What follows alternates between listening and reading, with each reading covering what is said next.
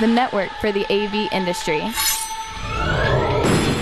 What are you listening to? This is AV. This is AV Nation. This is AV Nation. This is AV Week, episode 194, recorded Thursday, May 7th, 2015. Network Pyrotechnics. Ready. AV Week. Performing. Scan. Week. Online. This is AV Week. AV Week. This is AV Week, your weekly wrap-up of audiovisual news and information. My name is Tim Albright. I am your host. With us this week is Mr. Brad Grimes, my buddy and pal from Infocom. He is Director of Editorial Services. How are you, sir? Great, thanks, Tim. Also with us is Mr. Josh Schrago, soundreason.org, the chief editor and everything at AV Nation. How are you, sir? Waking up, but doing really well. Yes, let's mention the fact that we're recording this at 9 o'clock Eastern on a Thursday, which is unusual for us. So that means it's roughly 6 a.m. for Mr. Schrago on the West Coast. So we appreciate it, sir. But he already has his coffee and his hat on. The reason for that is our next guest, Mr. Mika Riegling. Mika is the Senior Vice President of Marketing and Business Development for Valens. How are you, sir? I'm good. Hi, Tim. Hi, guys. And the reason we're doing it so early is because Mika's in Israel. There's a slight time change there. So before we get started... It's almost the end of the day. So it's almost the end of the day? Yeah, well, yeah. It's, 4 p.m. I want to work. Middle of the day. Middle of the day. End of your workday. How about that? Before we get started, I got a nice little gift in the mail the other day, and I'm going to show it to you guys who are watching this on video. So we're going to change cameras here. That is, if you're watching on video, that is the change to the new AMX camera. Where's my box? There's my box. See? There you go. You can see Nate there on the left-hand side, and you can see darn near everything else in the tiny little studio that we call home. So we're going to do this week with the new AMX camera because I kind of like it. It gives me more. It feels like I have more room here. So I don't know. First of all, last week, Mr. Schrago hung out with some cool audio and video over the network people, not the HD Base T folks, but some folks that used to be referred to as AVB. There's a reason I say used to. Josh, we'll start with you because you're the one that actually went to the TSNA. Explain to people if they're not familiar, if they haven't read your piece or paid attention to the social, what's going on with the Avenue Alliance, which is the official title of the overarching alliance, but what's going on with that technology in general? So with the Avenue Alliance, when they sort of emerged a few years back, one of the things that they were focused on was specifically, the AV industry. That's kind of where they made their push. But the focus in general, when you looked at what they were trying to do, was to embed within the packets itself that were crossing the network, the time-based information, creating synchronization and allowing for audio and video to synchronize and allowing for, all information to go across. Well, a lot of other organizations in the world decided, well, that's something we need too. And so industrial started to get invested in it, automotive was getting invested in it, and automotive is actually the most successful place for AVB at this point in time, and then consumer as well. So we've got now, what they've done is they've reorganized Avenue into 4 vertical channels of pro, AV, consumer, automotive, and industrial. So now all the robotics machinery is now dealing with it and looking at time-sensitive networks, and they're dealing with it in terms of creating the packets and embedding it within the Ethernet and within the streams of data itself. So that way the sequence goes correctly, the synchronization is there, and that's now become kind of, as opposed to how it might have been marketed to us in the AV industry, which was, hey, we've got a new streaming technology. they are now looking at it and saying, look, we're trying to create a topology for Ethernet where under the 802.1 IEEE guidelines, essentially, we are putting this in as part of the packet so that way we can have this time synchronization. And by having the 4 different verticals, now they've got a lot more investment coming about with it, which gives it this added advantage that it didn't have before. And when it was just AV, and I know a lot of AV people were sort of, well, where is it? You know, it's been years. It's never going to get here. I'm never going to switch over to it. And having long conversations with them, it was really interesting to hear the difference between how they're looking at it versus how the people they initially targeted for it are looking at it. So it was a really, really interesting conference, great conference. The Avenue people put on a wonderful show, wonderful event. It got into some very, very deep dives into IT technology, topology, and applications for it. So I applaud the Avenue Alliance for doing it. They did. I really had a good time while I was there for the 2 days. Good. Absolutely. Mika, from your standpoint, because not only do you work for Valens, but you're also part of the HD-based Alliance. Talk for a minute about the difficulties of taking a technology, whether it's HD-based T or like they're trying to do with TSN now, but taking that and bringing something brand new to the market and trying to get folks to adopt it. I mean, you guys have been fairly successful, but at first people were a little, at least within the first, I would say 6 months to a year, there was 1 or 2 companies that jumped on board, but you guys had to do an awful lot of heavy lifting in the very beginning. Yeah, well, it's always difficult. First of all, I think there is a major difference between what you develop in your lab or what is being developed in an alliance from a specification perspective, and the actual need or the actual product that is required when a deployment starts. Okay, and again. You need time-sensitive application, but then you get into real problem, real applications, and it's a long way. It's a long way, and it takes time for an organization or for a vendor to understand that and come up with the right mixture. Now, the problem specifically in the Pro AV that we dealt with when we started is that most of the vendors that we met with, they said, "Oh yeah. We heard promises like that given in the past so many times. So many companies and so many nice people came and approached us and said, yeah, we have a terrific solution that will fix all your problems. And eventually, they couldn't deliver. Okay?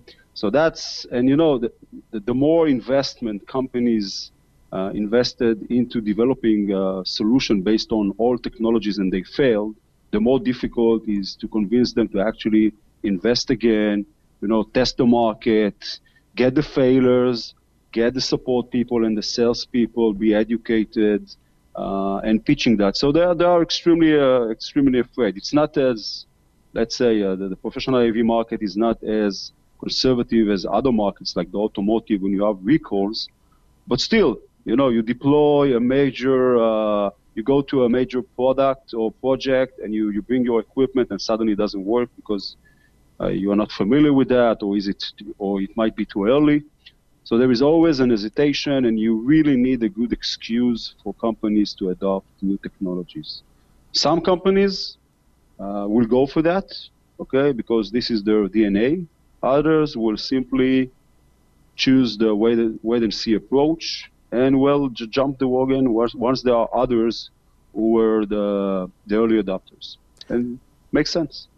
Brad, to Mika's point, is there a danger then in for some companies to do a wait and see approach, especially in the day and age we live in? Right, 30 years ago, we were still in analog. It was no big deal, right? To kind of wait and see and make sure that this switcher kind of fleshed itself out, or this new incremental change in resolution fleshed itself out. But today we live in an age where Moore's law be kind of put to the side for a second. Is there a danger in waiting and seeing if a technology will play out? Well, that's a great question, and it's pretty central to the industry these days. I mean, I think, yes, there's a danger these days in waiting and seeing. What a lot of companies need to bake into some of their strategies is how you go out and identify new opportunities and identify new technologies and which you pursue and which you don't pursue.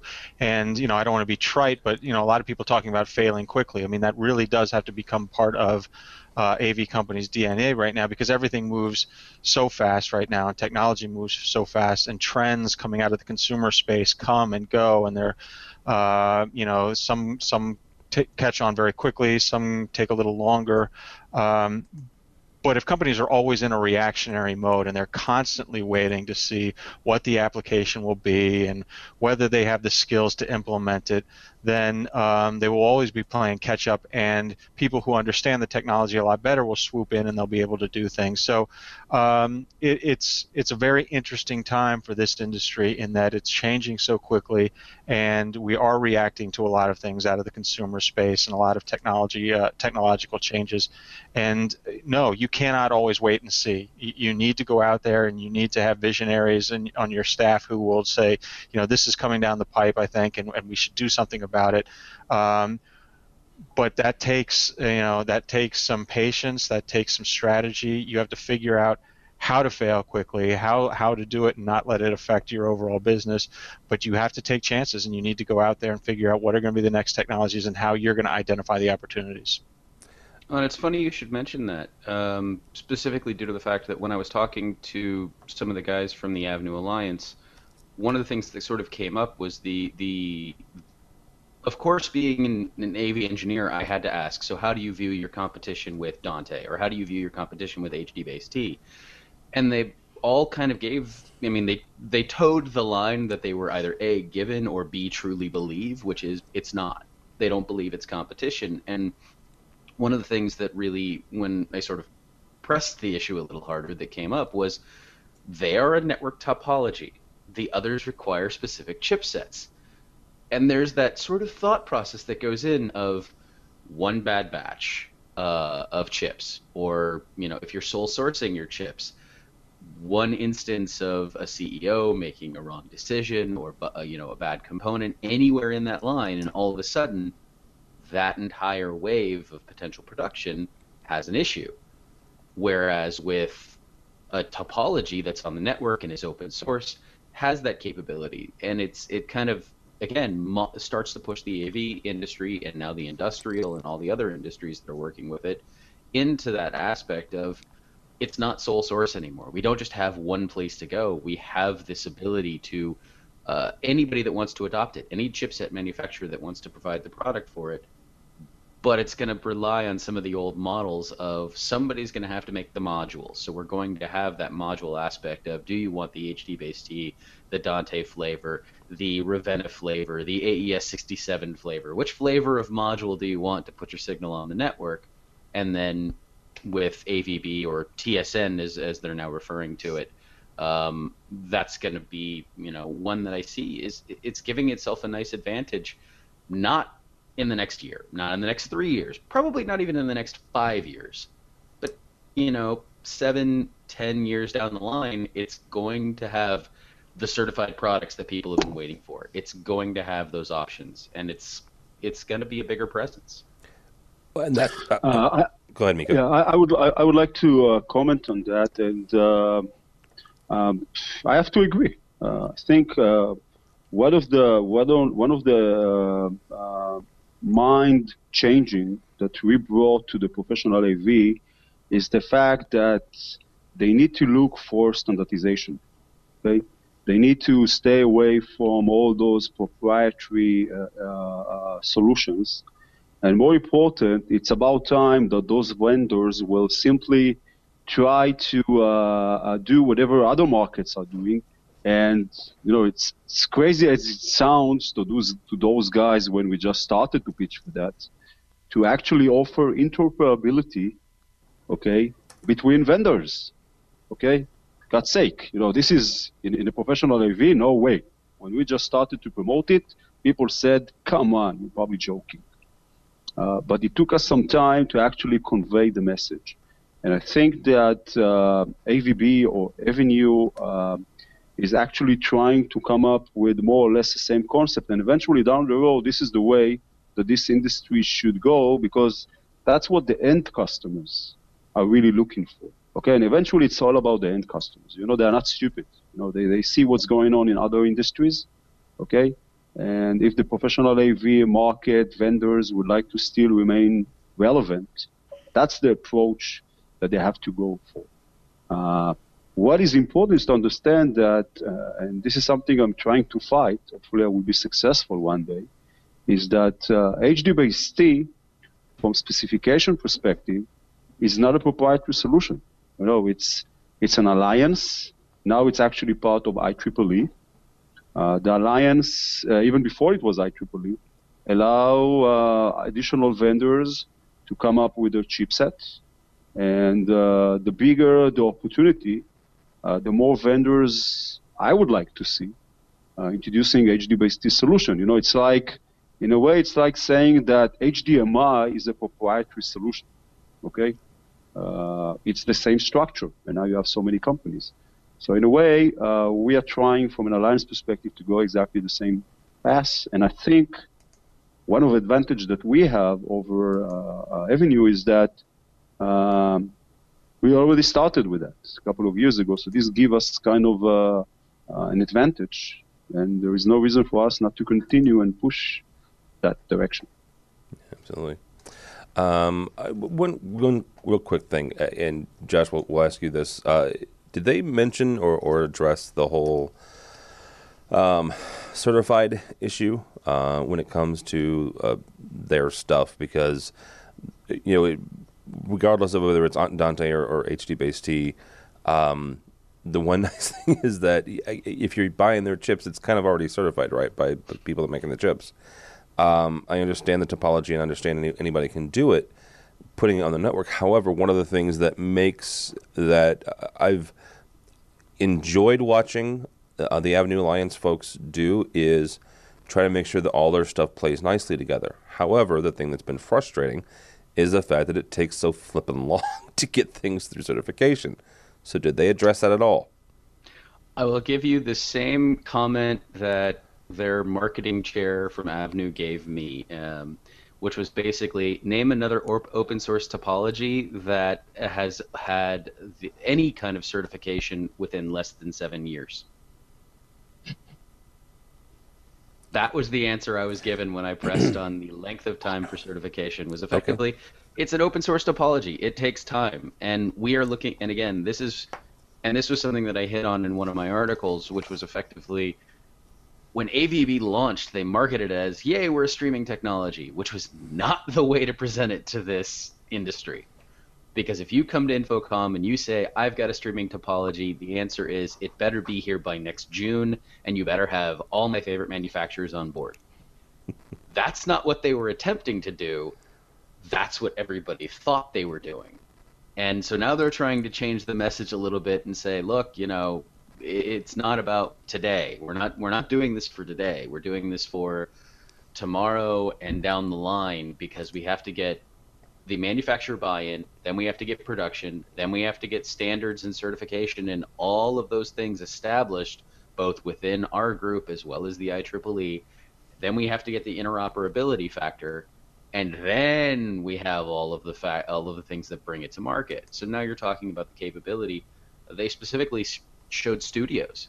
One of the buildings for ESPN in Bristol, Connecticut is fully run on AVB. Video, audio control, intercom, the whole deal. But of course they can't really go into the details of the whole thing because it's owned by the mouse, and the mouse has restrictions. So unfortunately we got to see pictures of the building and hear the story, but that was about it. I do not know which mouse you're speaking of, and Mickey. I know which mouse. I was being safe and not getting my butt sued. Yahoo. Good night. All right, next story here. Californians. Nortec's AVC. I love my Disney. I know you do. Nortec's AVC segment is shrinking. First quarter loss. This comes to us from our friends at twice.com. Nortec, fairly good conglomerate. Their audio, video, and control solutions segment shrank in its first quarter, losing $2.4 million. Not exactly, a great story to start your Thursday morning off with. However, it is what it is. Brad, one thing that I enjoy from Infocom is the economic forecast and outlooks that you guys are doing. Are we still in a situation where, economically and economics for AV, where companies should still be losing money, or is this just kind of maybe an anomaly for them? No, no company should be losing money. I mean, you'd ask them. That's certainly not their goal. Well, no. No, the industry is doing well. I mean, the overall economy is slowing and what have you. But in any economy, whether it's booming or shrinking, some companies are executing well. Some companies are executing poorly. And I'm not saying this one is doing either of those two. Yeah. Some are consolidating, some are expanding, some are spending lots of money to launch new initiatives. So I don't look at this with much alarm, and I think the news is actually that their loss shrank. So 1 year they lose 4.7 million, the next they lose 2.5 million, which on the surface at least shows that they're improving. It did indicate that sales were dropping in the Pro AV market, but this is a company that has terrific brands, Speakercraft and Niles and some of these other brands that they have, and they've got good leadership. They're just they've been consolidating some operations. So I wouldn't look at this and use it as a bellwether for the AV industry, which overall is doing well, and we still project to be growing in North America and around the world. But yeah, every company is operating under their own business plans, and some of them are doing one way and some are doing another one. Okay, very good. Tim, let me give you our point of view. Dealing with some of the companies on their portfolio and other companies, I think that we see a clear trend towards 4K. And we see the demand coming, and I expect to see more and more companies introducing 4K equipment that eventually are going to replace the existing ones, the 1080p stuff, which will drive revenues up. And this is clearly the trend all across the board, commercially and residentially. So from our perspective, at least, if we can provide a kind of a snapshot of what we see or what we feel, I think it's going the right direction. Definitely. Very good. Josh, from your perspective, is that what you're seeing? This is just an anomaly. Easy for me to say. From you guys out in the San Francisco Bay Area, is that is the economy still good as far as AV?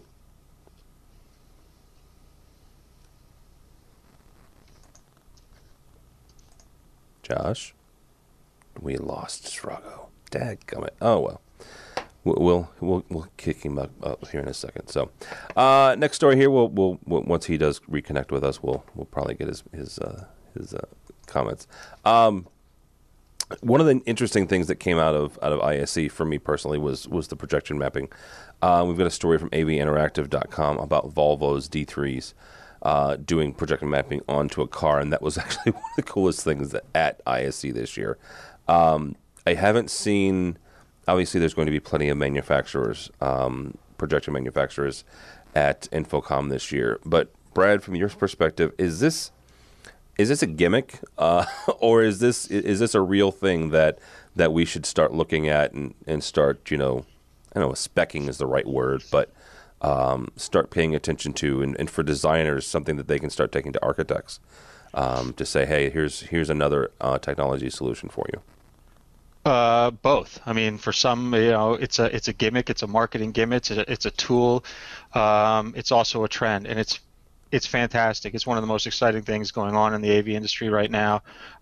Projection mapping, basically taking anything and turning it into a projection surface.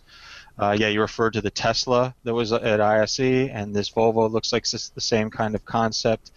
I mean, at the end of the day, what really makes the Pro AV industry exciting and interesting, I mean, there is all the great technology that's out there, but it's what professionals do with the technology that's really awesome. It's when they get creative to projection map on a side of a building or on a car or something like that.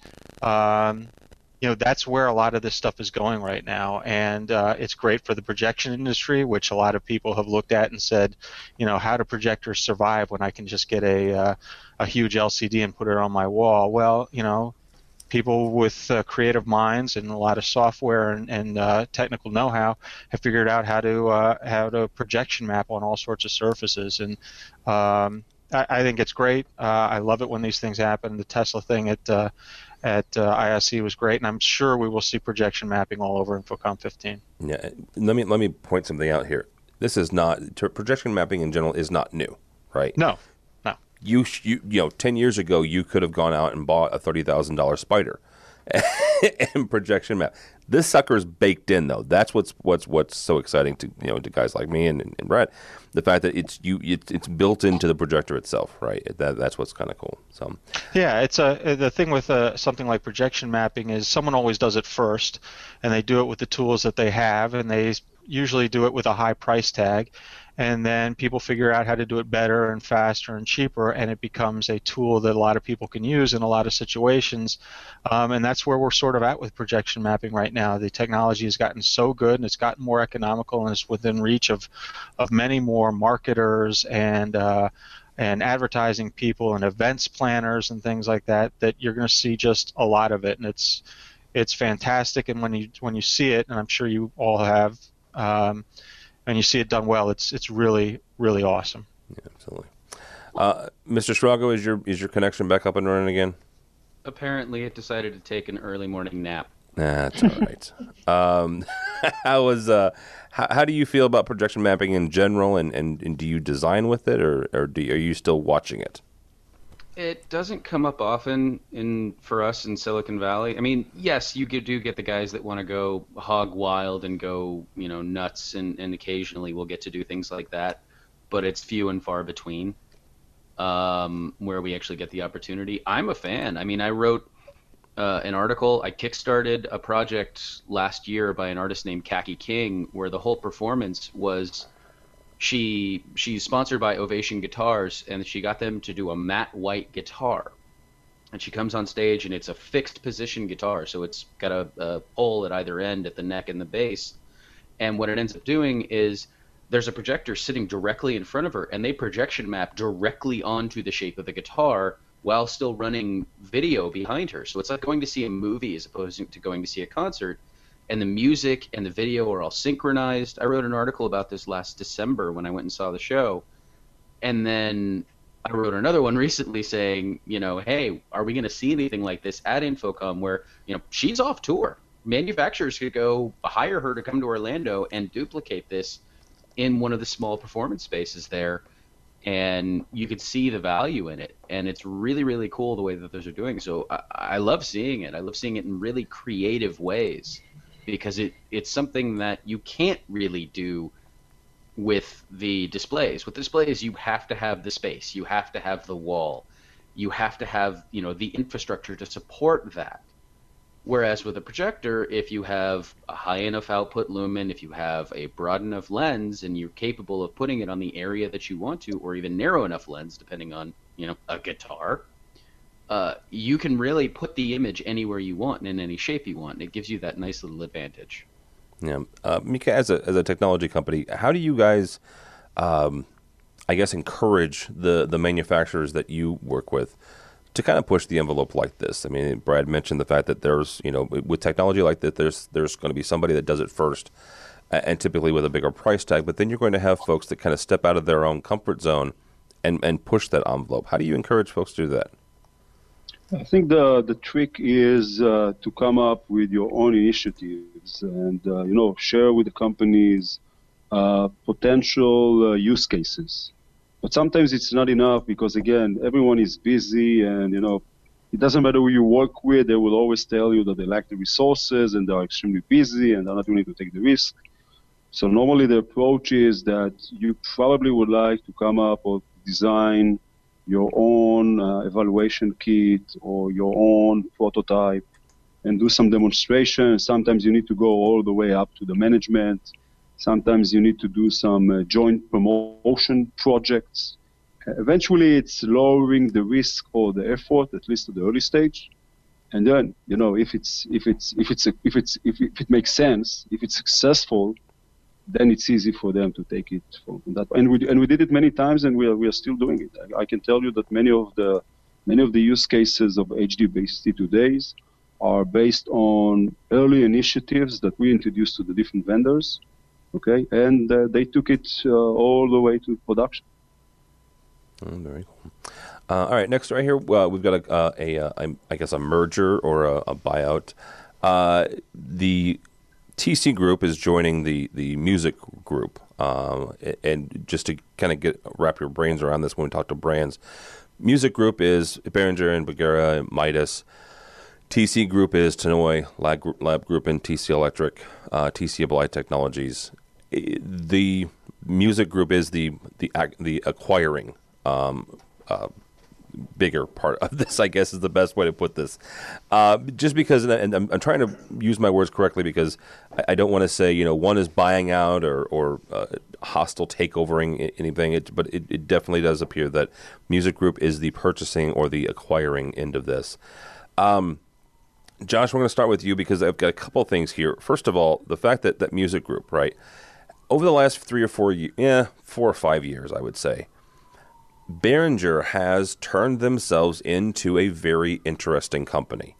The fact that,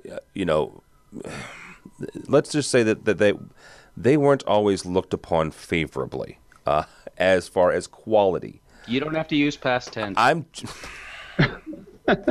I have some friends. I'm not going to point fingers. I have some friends who are using some of their products now and are very, very happy with them.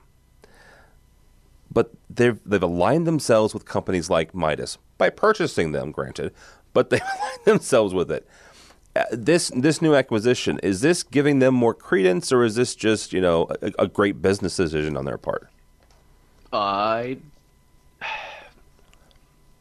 That's kind of two different questions. It's not an either-or situation. Then answer both. Okay, so is it giving them more credence? God, no. And that's due to the fact that it's still isolated brands. You're still dealing with the reputation of Behringer, the reputation of Midas, the reputation of Clark Technic, the reputation of TurboSound, the reputation of, and now, Tannoy, Lab Group, and Lake. You're taking, and that's something that the Music Group has done wisely, is not making it one brand that everybody lives under. They're utilizing the goodwill that Midas and Clark Technic and a lot of those other brands bring. One of the things that they've also done is by buying these companies, it's allowed them to improve their Behringer product, such as potentially taking the preamp design from Midas consoles and applying it to the Behringer consoles. But that's my point, though, right? Is it giving Behringer, this brand that has had some significant image issues over the course of their career, over the life of their company, does it give them more credence because they're doing things like that? I don't think it gives them more credence. I think what it does is it gives them more product offering to put out. And again, Behringer doesn't, they tried to play in the 70-volt space 3-4 years ago when I was still working at TOA, and they got their butts handed to them by us and JBL and Crown and everybody else in the 70-volt market. We kicked the crap out of them for it. And that was the thing, is they were trying, they are an MI company. As Behringer, they are an MI company. They play in the musical instrument world. They have good product offerings. I'm not going to knock them. They're not the same quality. They're never going to be the same quality. That's why you can pay, $1,000 versus $5,000 for a Behringer versus a Midas console. But by doing this, one of the things that has really come into my mind is what they're trying to do. And I think more where their push is they want to get more of their products into the distribution channel. And if they put themselves in this position where TC products are things that people want, Lab is things that people want, Tannoy is something lots of people want. Tannoy is a standard for a lot of consultants as a ceiling speaker. if they can start entering more of their products into the distribution channel, all of a sudden now Behringer can start to slip in there as well when they might not have had the door open to them, because people will say, well, no, we're not going to allow that to, we don't want that in the distribution channel. Midas can start to slip in there as well. And you could start to open up that distribution channel of, as opposed to having to be more direct, it just broadens their expansion of the other brands that might have been more of a niche market. And now they can, expand where that's available to go. That's kind of the one thing that I really see here as being the big advantage. I mean, for TC, they got bought. I'm praying that they don't drop the quality, because if for some reason you go into one of those lab group and amplifiers and you change one coil, you've just destroyed a wonderful product. Okay, they haven't touched Midas, right, since they bought them, and that has Not been true. Well, Not true. They have. You're telling me that a Midas console today is not the same quality as a Midas console was 10 years ago? Yes. I don't know if I agree with that. I will guarantee you the preamps are not as good as they used to be. Okay. Guarantee you. We may have to test that out. Mika, from a manufacturer's standpoint, you start getting all these folks together, all these cooks in the same kitchen. Is it more efficient to kind of streamline things and share preamps or share whatever technologies, or would you rather, as a manufacturer, keep everybody kind of siloed? Well, it has its pros and cons, of course. In a way, if you are willing to listen to vendors and assuming that you really pay attention to what they say, then actually having all those companies, sharing ideas and really trying to promote the industry, it's extremely important. Okay, and you learn a lot. You really learn a lot. But eventually, they need to understand that you cannot fulfill all their dreams. Okay, sometimes they have different visions and concepts, and so in a way, from an alliance perspective, we're trying to do our best.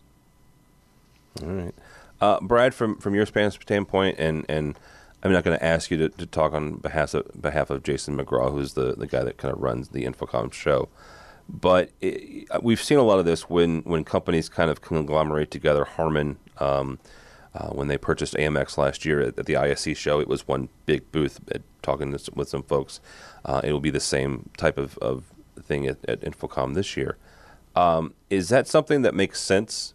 Is to have one giant booth to kind of showcase all of your products, or is it kind of better? It's obviously not cheaper, but better to segment your offerings to folks.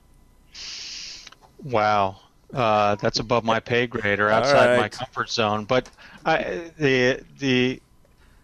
the easy answer for me to give is that's totally up to the executive leadership of these companies to figure out whether we want to be in one booth or we want to be in many booths. I mean, as you both indicated, there are a lot of great brands in this merger, a lot of brands that people recognize, a lot of brands that have been at the Infocom and other shows for many, many years, and we still expect them to be there. How companies decide what to do with brands that they acquire, whether they decide, whether to keep brands or to share technology between brands, that's all part of their strategic plan. One thing I do notice in this industry is that brands matter and brands stick around a long time. I don't see a lot of major acquisitions where brands just disappear.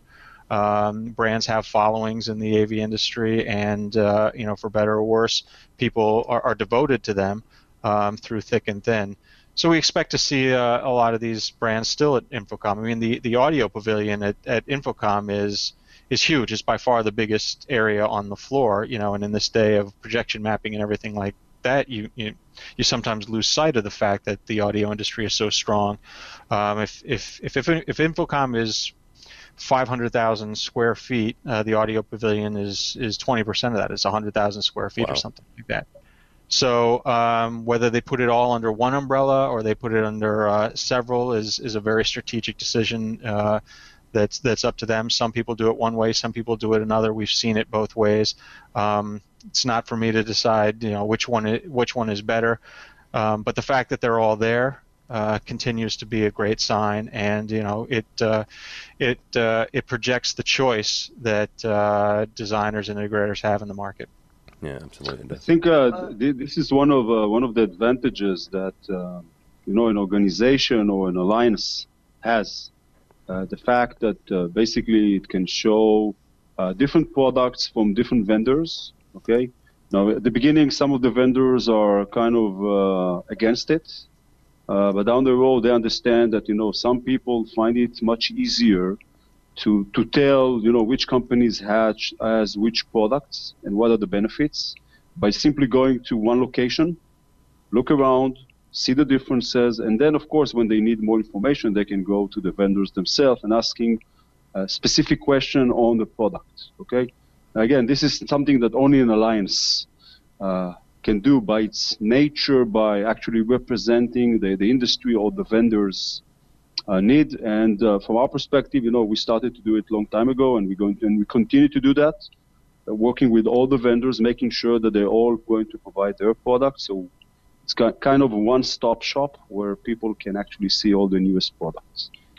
Well, and to that point, one of the things I'm very curious to see at a show like this is, and I was curious if they would do it last year with Harman and AMX, because they both, have space. Well, if all of these booths have space, why not show everybody in each booth? It's kind of turn each of them into a pavilion for their entire product line, because then it's not just, oh, well, I'm going to go see that booth or I'm going to go see that booth. Show them all together. Show them in those full environments as a unified thing. Well, and the one interesting thing about the ISC booth, and real quickly, Harman bought AMX like right before InfoComm last year, so they probably didn't have that opportunity.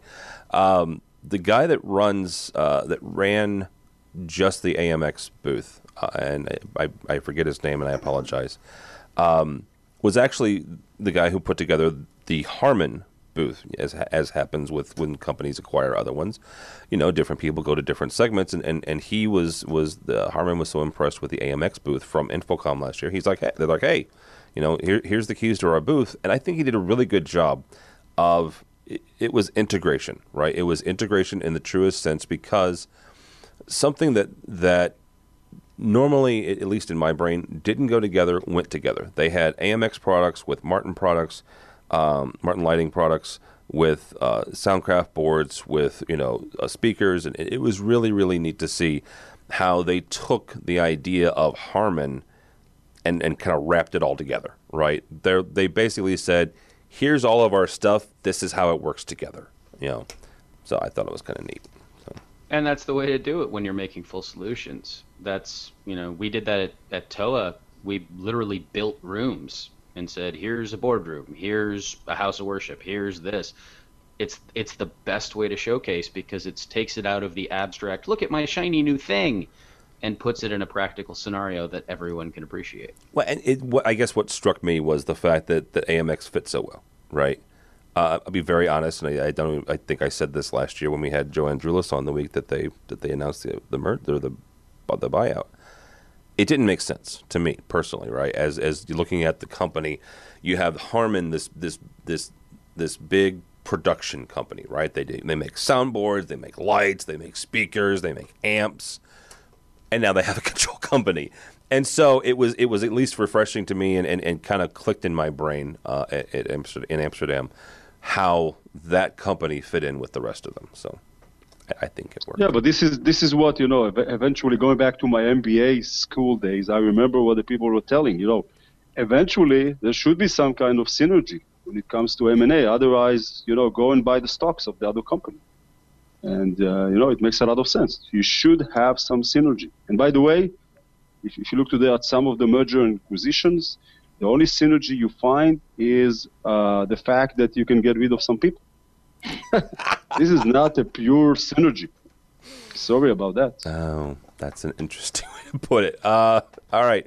Speaking of getting rid of people and needing more people, as we wrap up here, CD is looking for a new CEO. The really bad transition there, but we'll work with it. CEDIA is looking for a new CEO. So if you're wanting to be the new CEO of CEDIA, go hang out with Korn Ferry International. They have CEDIA has retained them to look for their new head. I don't know that I'm qualified, so I won't even go down that road. So what's Matt Scott up to I will these vote days? for you, by the way. Well, I appreciate that, Mika. I think you would be the only one. Hey, what's Matt Scott up to these days? He's Canadian, and I don't know that he could be that. I don't know. Probably could. All right, guys, that's going to wrap us up for here. I need some more coffee, and you guys need to get back to work. Mr. Brad Grimes, thank you so much. Thanks, Tim. How can people get a hold of you and or Infocom? Well, follow Infocom on Twitter, just at Infocom, and I'm on Twitter at bgrimesdc. All right, and for those of you attending Infocom, you will see Brad in Orlando. He will be the one with the red shirt, so along with a bunch of other people. The only one. The only one. And there's a Star Trek joke that I do with him every year, and he never gets it. So, Mr. Josh Strago, thank you, sir. Thank you, Tim. Where can people find you? On the tweets at JSRAGO. You can email me now, so if you have vitriol for any of my comments today, at my brand new AV Nation email address, josh@avnation.tv. Wow. Yeah, I'm very excited. Now I have a new place to check every day. It adds to the other 7 emails I don't check. So you can find me there, LinkedIn, Google+, if I ever bother to go back on there again. But, reach out, say hi. I'm always happy to have a chat and debate the issues and give you my Shergonian logic. All right, and you'll be going to Infocom and teaching a class this year? Yes, I will be at Infocom, and on Wednesday at 12:30, I will be teaching system engineering for salespeople. So if you have people that are kind of new to designing systems or people that are going out in the field, sales engineers that you think need a little bit of a brush up as to questions and follow-up questions, it's going to be a very, very interactive course where we start to bounce the questions off of each other and what's the response and what's the follow-up, and it's going to be very, very big on that. I'll also be, if you have anything that you want to address with the certification board, please let me know, because we do have a certification meeting while we're there. So sitting down with the CTS certification committee, and we want to make sure that your certification needs are represented. So please feel free to reach out and let me know if you have any concerns or questions. Yep, absolutely. And if you are a CTS already, go by the CTS wall, find your name, and take a picture and stuff. So also, Mika Riesling, thank you, sir. Thank you, Tim, for having me. Where can people find you and Valens and HD Base T? Well, you're always invited to Israel. You can ask for me. Probably you'll find me. Another option, probably an easier one, will be just go to Twitter handle and at HDBaseT, or just see me or meet me at Infocom. Absolutely. Which is just around the corner. Right at a month. So yeah, we are right at a month. So. My name is Tamari. Don't follow me at this point, but go by the website if you would, please. avnation.tv. avnation.tv. A couple things really quickly. We're doing something, and I'm not going to say it's a secret. It's just not something we're publicizing yet, probably towards the end of the month. The guys at HD Base T have been very nice, and they're coming on board with this. But just to kind of give you guys a preview, I guess, or kind of a heads up, we're changing how we're doing things a little bit at AV Nation. How we're paying for things, I guess, is the best way to put that. And we'll let you more in on that, like I said, towards the end of the month. But I just wanted to take the opportunity to say thank you to Mika and the guys at HD Base T, because they're coming on board with us. If you're coming to Infocom, come by our booth, 6667. We'll be producing this very show on Friday of the show from 2 to 4 p.m. Number 200. And it'll be episode 200, so that's kind of neat. I was asked yesterday if we will have pyrotechnics. This is one of my clients for Innovat, and I said, well, if you would like at pyros, sure, what the heck. So I'll have to ask Jason about that. Well, I'm sure we can ask for forgiveness, not permission. Not with the Infocom guy on the line, Strago. But yeah, that we'll be doing that. We'll be doing a live. We'll be producing the Infocom Today show 3 times that week. And also we'll have our tweet up, our annual get together, our networking event. You do not have to be on Twitter. Please don't think you do. Really, it's a way for folks to meet in person and trade business cards and network. It is Thursday of the show between 4 and 6 p.m. In our little room W223A is where that will be. So, but for more podcasts, for more blogs from Shrago and other folks, you can go by the website avnation.tv. avnation.tv. Thanks so much for listening. Thanks so much for watching. This has been AV Week.